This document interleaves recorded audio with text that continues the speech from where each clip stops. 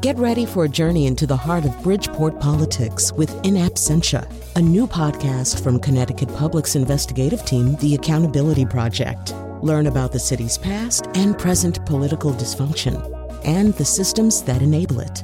Tune in wherever you get your podcasts. Funding provided by Francisco L. Borges and the Melville Charitable Trust.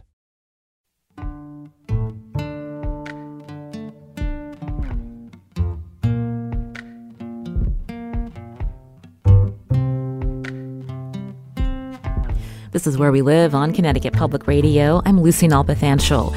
Families are preparing for back to school, including buying supplies for traditional subjects like writing and math. But is your student taking a computer science course?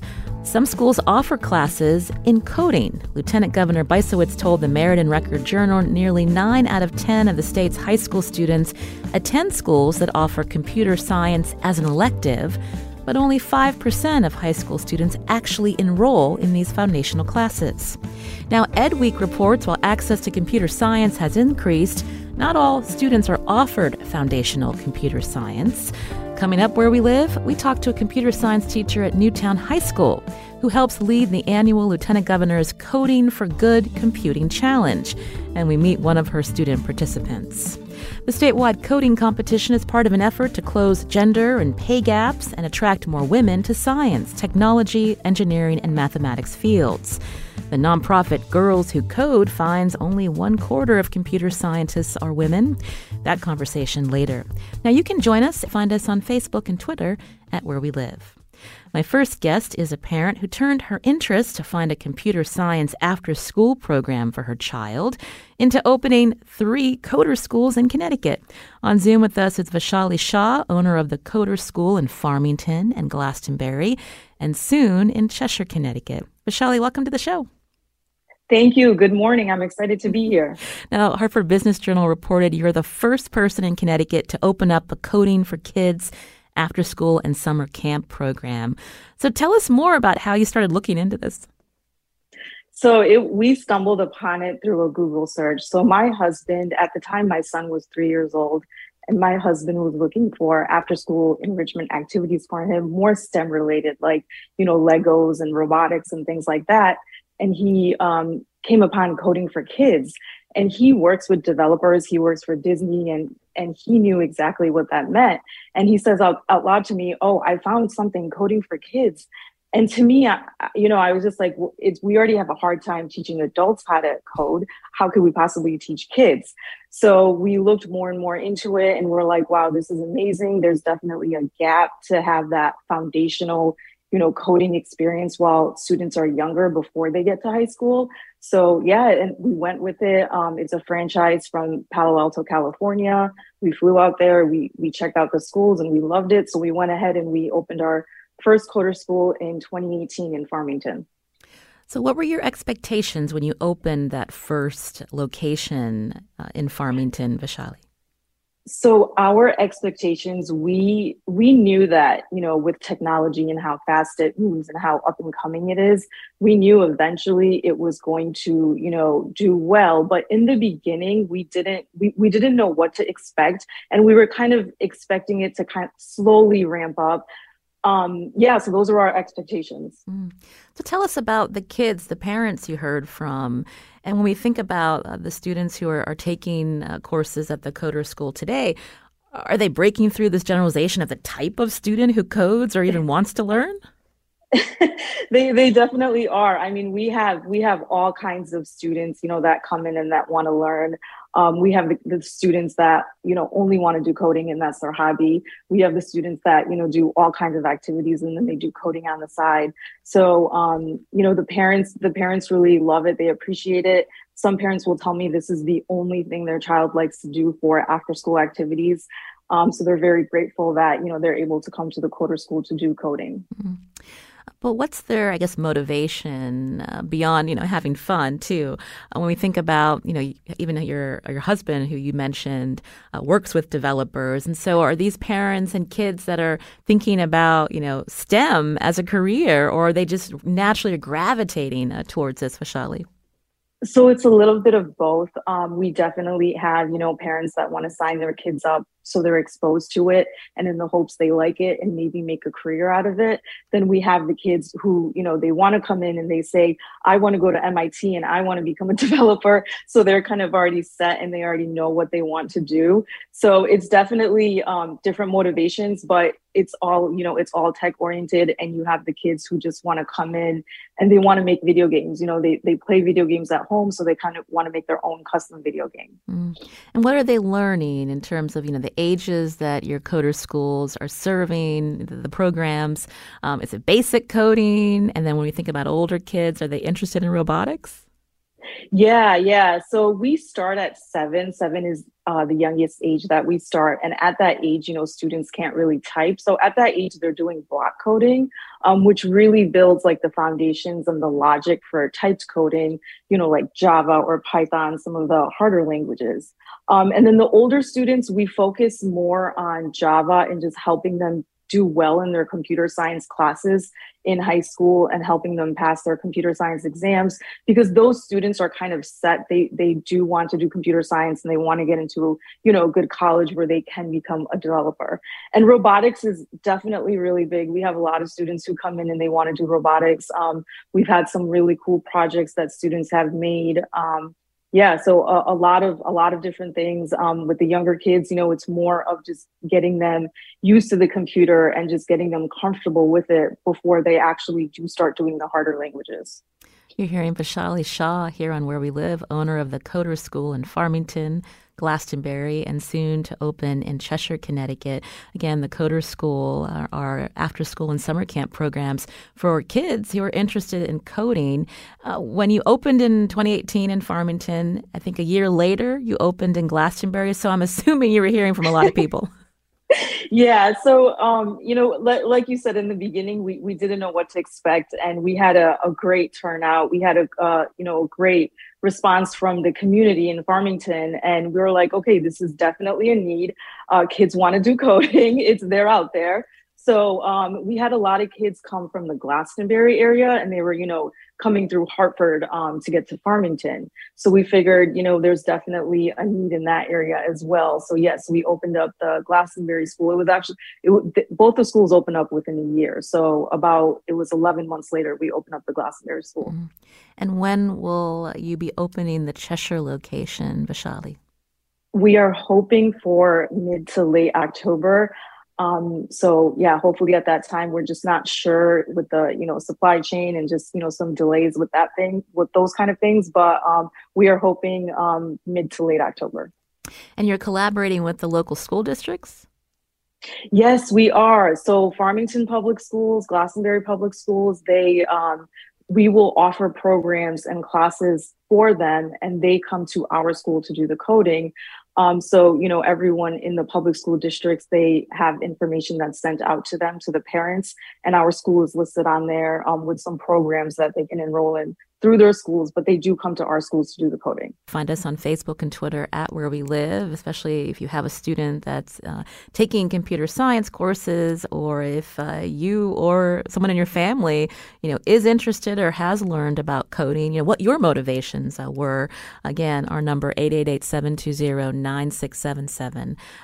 Earlier, it was interesting, Vaishali, you mentioned that when you were thinking about opening the Coder schools for kids, it can be hard for adults to learn to code, and how to make that accessible to this population too. I'm wondering if you can talk about that.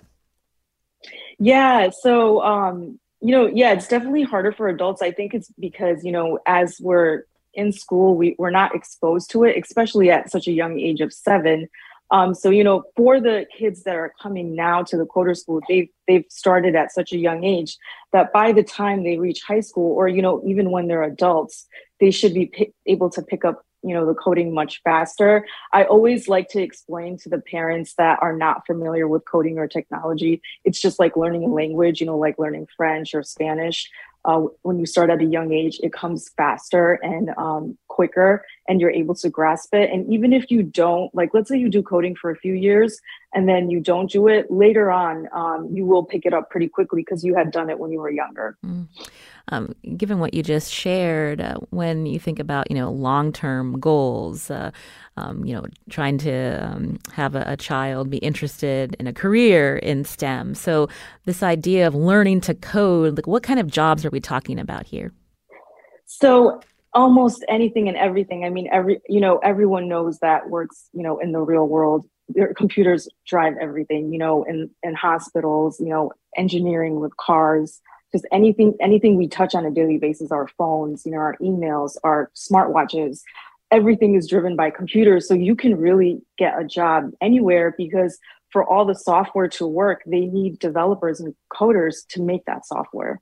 And then we think about the tech jobs and the tech industry, the importance of gender diversity. I'm wondering what you have observed. Yeah, so with gender and girls in technology and girls in STEM, so when we first opened our coder school, there was a lot of male applicants that we were getting, and it was mostly males. And now just recently, there's been a lot of females that have been applying. So just, in applying for instructor positions, we see more girls. Also at the school, there's definitely more girls that are being enrolled. We always do a stat every month to see, how many boys we have at the school versus how many girls. And when we first opened, it was like 20% to 80%. And now it's more like 40% to 60%. So it's definitely starting to level out with girls coming in and wanting to do coding and learning more about the STEM options. Well, that's good to hear. And I'm curious, can you tell us, how your son is doing with coding today? So he's doing good. He started when we first opened the school, he was only 3, so he was too young to start. But he's 8 now, so he's definitely had a few different. He's done the block coding. There's always new platforms coming out, like Nintendo Switch. A lot of the kids play games on their Switch. That just came out with a coding platform. So he's done those 2 platforms. He's done the block coding and also the Nintendo Switch coding. One of your instructors at the Coder School is with us as well on Zoom, Jenna Roman. Jenna, welcome to the show. Hi, thank you for having me. So you were a coordinator for the company, then you started coding and then teaching. So tell us about your transition. So I had applied to be a school coordinator, and then little did I know that I would end up learning how to code. It was amazing working there, being around the kids and I just felt like, watching them code, I was just like, I really want to learn how to do this because these kids are so smart in how they're learning and everything. So I ended up getting into it. I started, watching over the classes more, seeing if, I can make something. And then afterwards, once I started to get the hang of, doing certain stuff like on Scratch, which is block coding, and then a tiny bit of Python, I'm not the best at that, which is typed coding. I started to, offer to teach classes. And then we also got into Minecraft, which is absolutely amazing, which kids love Minecraft. And they ended up coming out with, coding in Minecraft. So that was also a pretty big thing. And I caught on to that pretty quickly because I have played Minecraft before when I was younger. And so you've enjoyed working with younger kids and seeing how, their brains are sponges. They're able to learn this and do it well. Yeah. It's amazing. And especially when kids in our 2-to-1 code coaching program, when they finally think of something that they want to make and then you're able to help them achieve, whether that be that game or like a website, they're really excited with what they end up making, especially towards the end of the day when their parents come, they're like, Mom or Dad, please come look at what I did. And it's really amazing. And what led you to this, Jenna, personally? Well, honestly, I had saw some coding in college. So when I went through college, I had no idea what this was. And I was introduced to it. And then all of a sudden, now having a job at a coding school where they teach kids so early, I was like, wow, I wish I would have learned this in high school because I ended up having a project in high school where I wanted to make an app and I had no idea about coding. So I couldn't do that project just because, it does take years to learn coding and I couldn't learn it in 3 months to create this project. But that's really what drove me to it, teaching kids at such a young age. It was honestly amazing. And can you tell us a few examples of things that you've built, Jenna? Oh, just pretty much games. So we did a Girl Scouts troop kind of workshop where we learned how to create a game that does like a wardrobe. So like they'll have their person and then they'll have a wardrobe where that'd be that shirt or pants and like a different color hair. You can change the colors of everything. So you could press different letters or arrows on the keyboard that'll change your outfit, and you can also make the character say something, and that one was actually pretty cool. Again, you've been hearing Jenna Roman here on the show, an instructor at the Coder School. Vaishali Shah was also here with us, owner of the Coder School in Farmington, Glastonbury, and soon to be in Cheshire. Great to learn about this program available to kids in our state. Vaishali, thank you so much, and Jenna too, for your time today on the show. Thank you for having us. You're listening to Where We Live on Connecticut Public. Coming up, we learn about a statewide effort led by Lieutenant Governor Susan Bysiewicz and the Governor's Council on Women and Girls to expose students to STEM careers.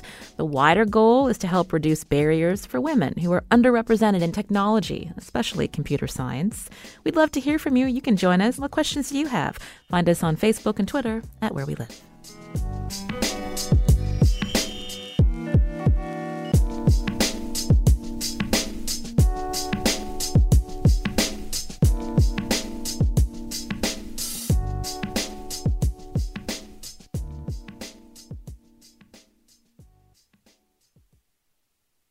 You're listening to Where We Live on Connecticut Public. I'm Lucy Nalpathanchel. Now, last school year, Lieutenant Governor Bysiewicz wrapped up a computing competition for students. It's an annual program that started in 2019 and is a priority of the State Council on Women and Girls. The goal is to inspire female students to pursue STEM careers and to expand STEM education among women and girls. For more on the computing competition, joining us now on Zoom is Kristen Violet, a computer science teacher at Newtown High School, who helps to lead the annual Coding for Good Computing Challenge. Kristen, welcome to the show.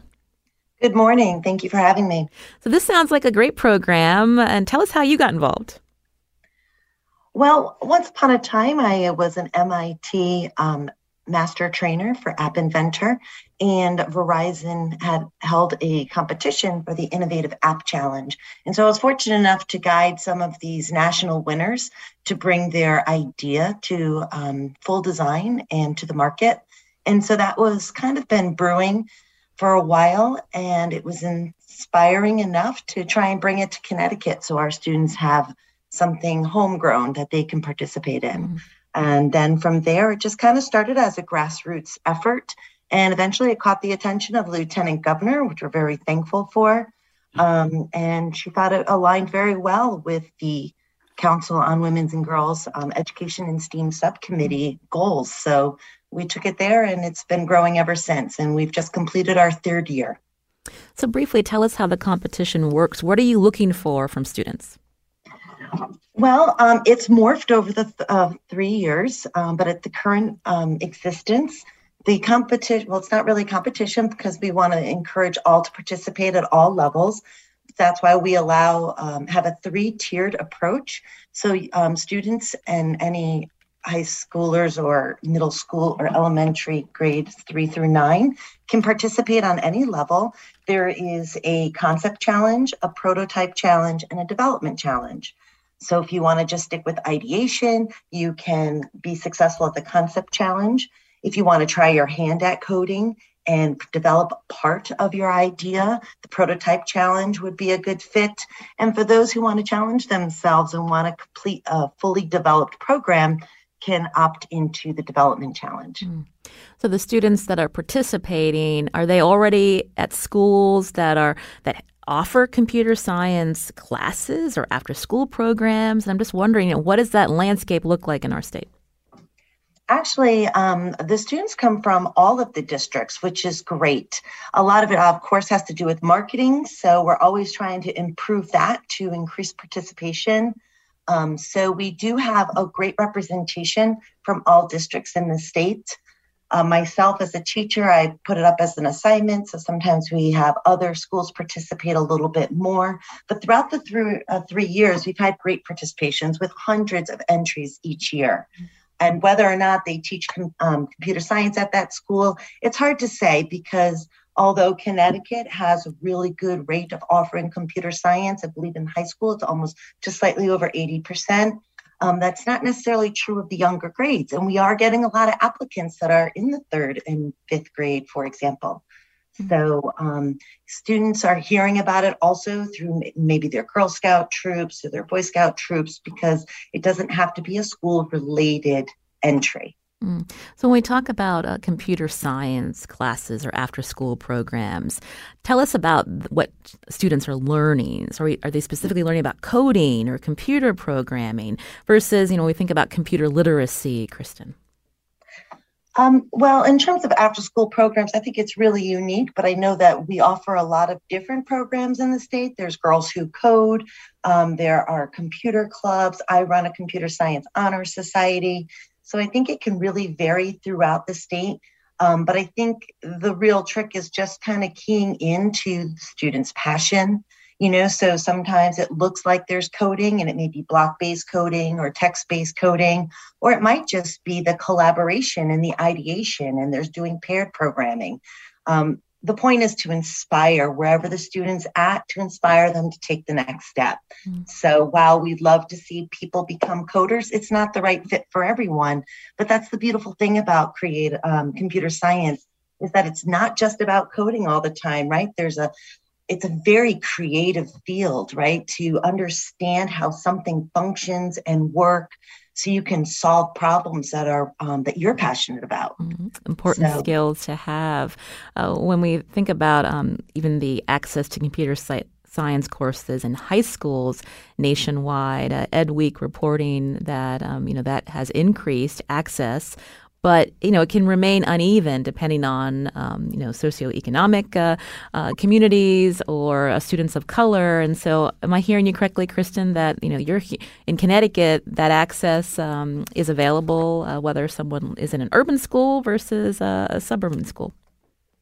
To the best of my knowledge, I believe we're fairly blessed in Connecticut with access. When you look at the country at large, you see there's the digital divide is a true story, right? There are regions of our countries that don't even have consistent internet access still. So we are really blessed here in Connecticut, although I'm sure there are districts that obviously have less and more, and that digital gap does exist in our state. If we compare ourselves to the country, it's a slightly different story. But I would like to see all of Connecticut schools have equal opportunity, not only for the physical technology, but also the professionals that can develop that creativity and that knowledge in our students and our future leaders of our state. There's a code.org study that found a little more than half of public high schools offer foundational computer science. And again, that's looking across the country. Kristen, you mentioned that you had a background at MIT. And so I'm wondering if you can tell me a little bit about, how your career path went in terms when we think about gender diversity, especially in tech. Well, I did start off as an English teacher many moons ago at the other side of the state. And then when I shifted over to Newtown, there was an opportunity to start teaching computer science. And I was pretty much self-taught because I went to school to become an English teacher. So it was a nice transition for me to take my time. And I started to get into coding, and I saw the opportunity that MIT offered to train teachers. And so I just looked for different opportunities like that. And it was really just kind of more self-advocacy. And then eventually I'm very proud to announce that Connecticut does have an official teacher certification in computer science for the last couple of years. So I was able to secure that endorsement as well. So it's been a fun journey just to kind of take opportunities. There's a lot of good professional development out there for those who are interested. It would be nice for our state to have a little bit more professional development and funding for some such things as well. But for myself personally, I've been had great opportunities throughout my career to just self-teach and learn from others as well. It is interesting to hear your transition from an English teacher to now computer science. What led you to that transition? I guess it speaks to the question I had for Vaishali earlier about when we think about, the types of students who sign up for coding, not to generalize, people from different backgrounds can learn these skills. Yeah, I think it was my first year of teaching when I realized I wanted to engage my students more. We were reading novels, and sure, they were reading and we're having discussions, but I wanted to take it to the next level. So I interacted with the computer lab teacher at Coventry High School at the time, and we started getting my kids in the lab, and we started getting them to create their own books. And dare I say, this was 25 years ago. So I started my passion then, and then I just started doing some side jobs for Microsoft and Canon Computer Systems.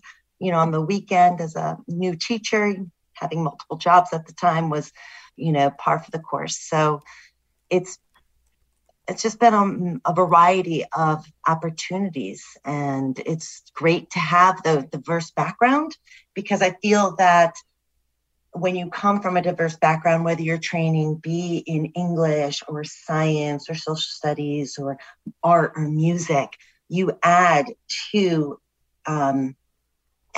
the problem solving and the creativity that computer science offers.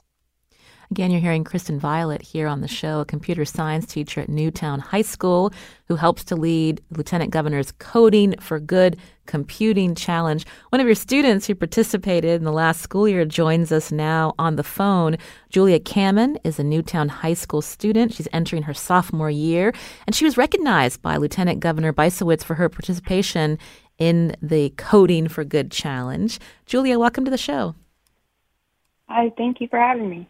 And so tell us a little bit about, how you got involved in this computing challenge and how you got interested in computer programming generally, Julia. So my dad's an optics engineer, and following him, I've always seen myself going into engineering, and he always told me to start learning some coding. So at the high school freshman year, I took a Python class, which Miss Violet runs, and she introduced this computing challenge that we all were planning to do. And I made myself a code to enter the challenge, and then I got picked for recognition for it because of how involved it was, I would say. Nice. Well, when I think about the theme, so it was inspiring health and wellness for all. So tell us about the app you created. So I created a program that helps people with exercising. So it, based on what you input, if you're a male or a female, if you're a beginner or advanced, if you're working out from home or in the gym, there's something for each part of the body that exercises that you can do, and it'll tell you how many reps you can do and how many sets you should do. And also you can input weight, which will tell you if you have more weight, you will do less reps. If you have less weight, you will do more reps to help you get healthy and exercise more. It sounds like a great app that you created, Julia. So you're originally interested in engineering. You've done this computing challenge. And so I'm wondering, what plans you have for maybe more advanced programming in the fall when school starts. So I'm taking a AP Computer Science course that Miss Violet actually runs. So I'm excited to learn all the different coding that she has planned for us, since she told me that this would be a good option so that I can learn a little bit of everything and figure out what I actually like and try to go in that sort of career path. Well, it's good to hear from you, Julia, and congratulations on your participation and being recognized by Lieutenant Governor Bysowitz. Good luck when the school year starts. Thank you. Kristen Violet, I'm wondering if you can respond to what Julia shared with us. Yes, Julia's program was really great. And instantly when she joined my honors Python class, it was evident that she was passionate about it and dedicated, and usually ahead of the class as well. So it was well deserved for her to be acknowledged by the Lieutenant Governor, and I'm super proud of her. And I was very excited to learn that she's joining AP Computer Science Principles, because that is an amazing course for all students of all levels. and it can be scaffolded and diversified for where you're at. And it offers an opportunity for students to learn a little bit about all areas of computer science. So coding will obviously be a large part of it, but there'll also be significant parts in such like cybersecurity, which is obviously a large field and ever growing and impacts everyone. And also things like AI and getting down even to the ones and zeros. So I'm excited to have her in class again. You know, earlier I had asked Vaishali Shah about when we think about this trend for kids to learn coding and thinking about the career paths that they could take if their interest is, continues to grow. And I'm wondering if you can talk about that in terms of, the goals of the Computing Challenge and again, to help the fact that so many women are underrepresented in these tech fields. I'm just wondering if you can talk more about that, Kristen.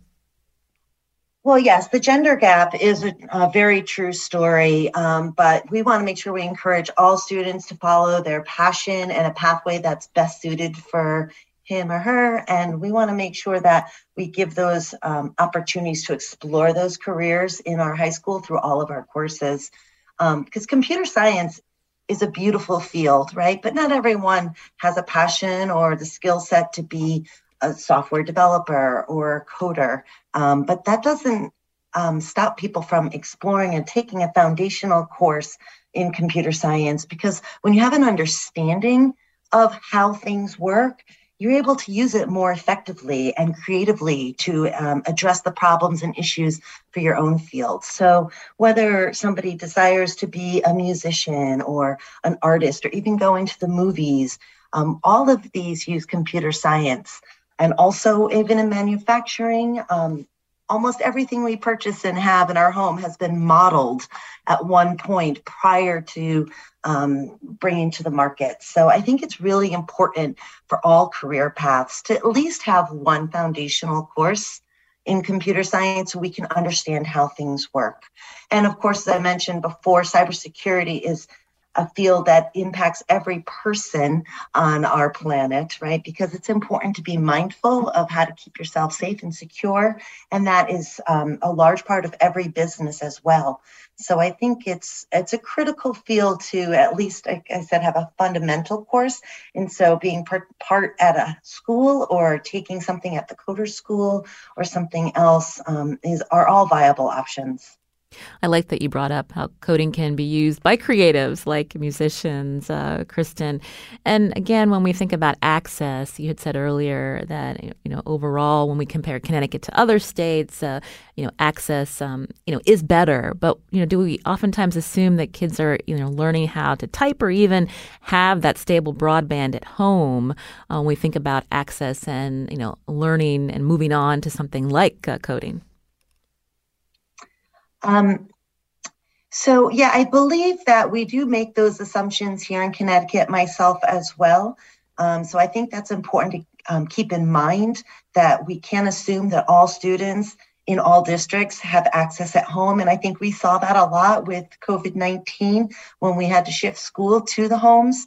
So I believe that access is a lot better because of the generosity and availability of technology to make school happen during the pandemic. But it still exists, right? And it also exists that just because students are kind of digital natives and they have a phone or an iPad in their hand at a very young age, it doesn't mean that they're learning how it works or the best way to use it, how to use it responsibly.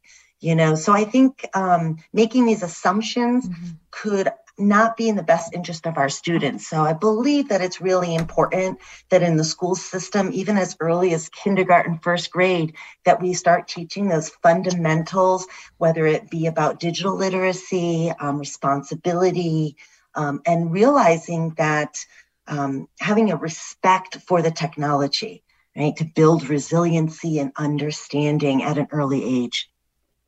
Again, you've been hearing Kristen Violet, a computer science teacher at Newtown High, who helps to lead the annual Lieutenant Governor's Coding for Good Computing Challenge. Kristen, a pleasure to hear from you. Thank you for your time today on the show. Thank you for bringing up this important topic. Interesting conversation when we think about professional development and the kind of courses that school districts are offering students in the digital age. Now, coming up right after a short break, Connecticut has recently invested in skilled workforce training to help young people and adults gain technology jobs. What does it mean to pursue a career in computer science? We talked to the founder of a consultancy that helps workers in the digital age. And what questions do you have? You can join us. Find us on Facebook and Twitter at Where We Live.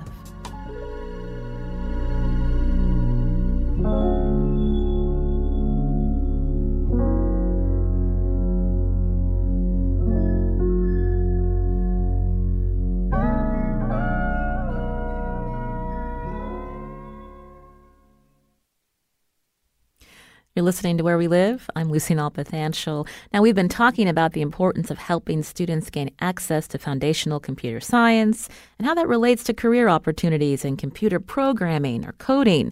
But what does considering a career in these fields really look like? And what does a worker need to actually succeed in the digital age? My next guest is the CEO and founder of Tech for Non-Techies, Sophia Matvita. Again, her firm is a consultancy and education company helping non-tech professionals speak tech. Sophia, welcome to the show. Hello, Lucy. I am so pleased to speak to you today.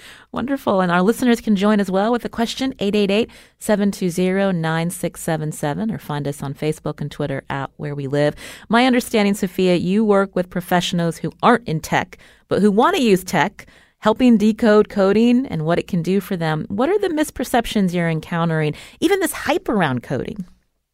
Well, exactly. So the first myth that I see is that if somebody is very ambitious, they are kind of sometimes stabbing themselves in the back, because what they end up doing, and actually I did the same thing. Well, we think, okay, the digital revolution is happening, and I don't know anything about tech, so let me go and sign up to everything, and let me learn to code. Let me actually make all of the effort that I possibly can to learn, say, Python, that your previous guest was talking about. And the problem with that is that not all people are actually going to be very good at Python or any kind of coding. But another problem is that even if you learn Python, it only teaches you one relatively small aspect of how a digital product like an app or an algorithm gets made. So even if you made all of that effort and you really learned Python really, really well, you are still only going to really understand only one bit. And so I remember on my podcast, I spoke to the former chief technology officer of Microsoft US, a lady called Jennifer Byrne. And she was saying that what we need to understand is digital context rather than actually getting into the depths of every single piece of code or every single skill, because frankly, that's impossible. So in my experience, it's much better and a much better use of your time to get a holistic understanding of what needs to happen in order for an idea to turn into an app, or in order for an idea to turn into an algorithm. Because once you understand the process and who needs to be involved, then you can understand, okay, maybe you want to do Python, maybe you want to be a coder, but maybe you want to be a user experience designer. That's still technology, but that's not coding. That's kind of a much more, let's say, kind of traditionally creative field than what we would associate with coding. So when professionals just dive straight into coding, that's because there's so much hype around it that they don't actually see all the other fantastic opportunities that are available. You mentioned your podcast. It's Tech for Non-Techies, same as the company that you founded. More information on our website, ctpublic.org/wherewelive. And when you think about the workplace and different levels of competency, when you think about digital skills, Sophia, can you break it down for us? Well, absolutely. So, I always say that digital transformation is now everywhere. And I always say, even your coffee shop has an app. And I actually looked this up and I saw that Starbucks, which we all know and love, Starbucks gets 53% of its in-store revenue via its app. And so what does that mean for professional skills? It means that the executives, so the C-suite of a coffee company, have had to learn about AI. They've had to learn about how an app gets made.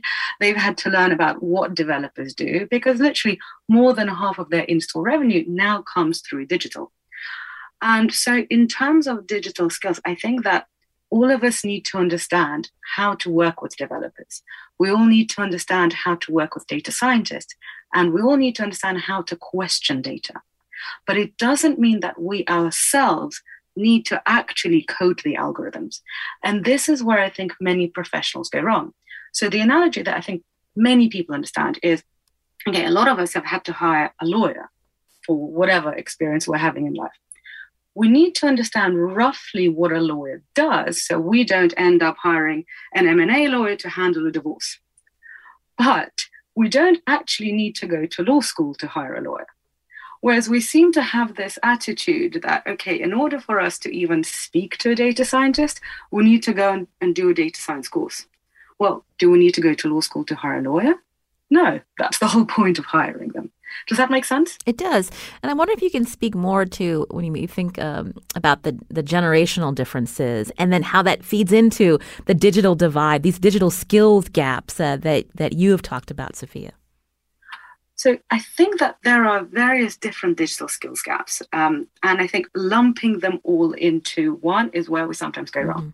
So there's one digital skills gap, which is what you were talking about with your earlier caller, which is literally people do not have the money to have devices. People do not have the money to have the access to internet that many of us think that they do.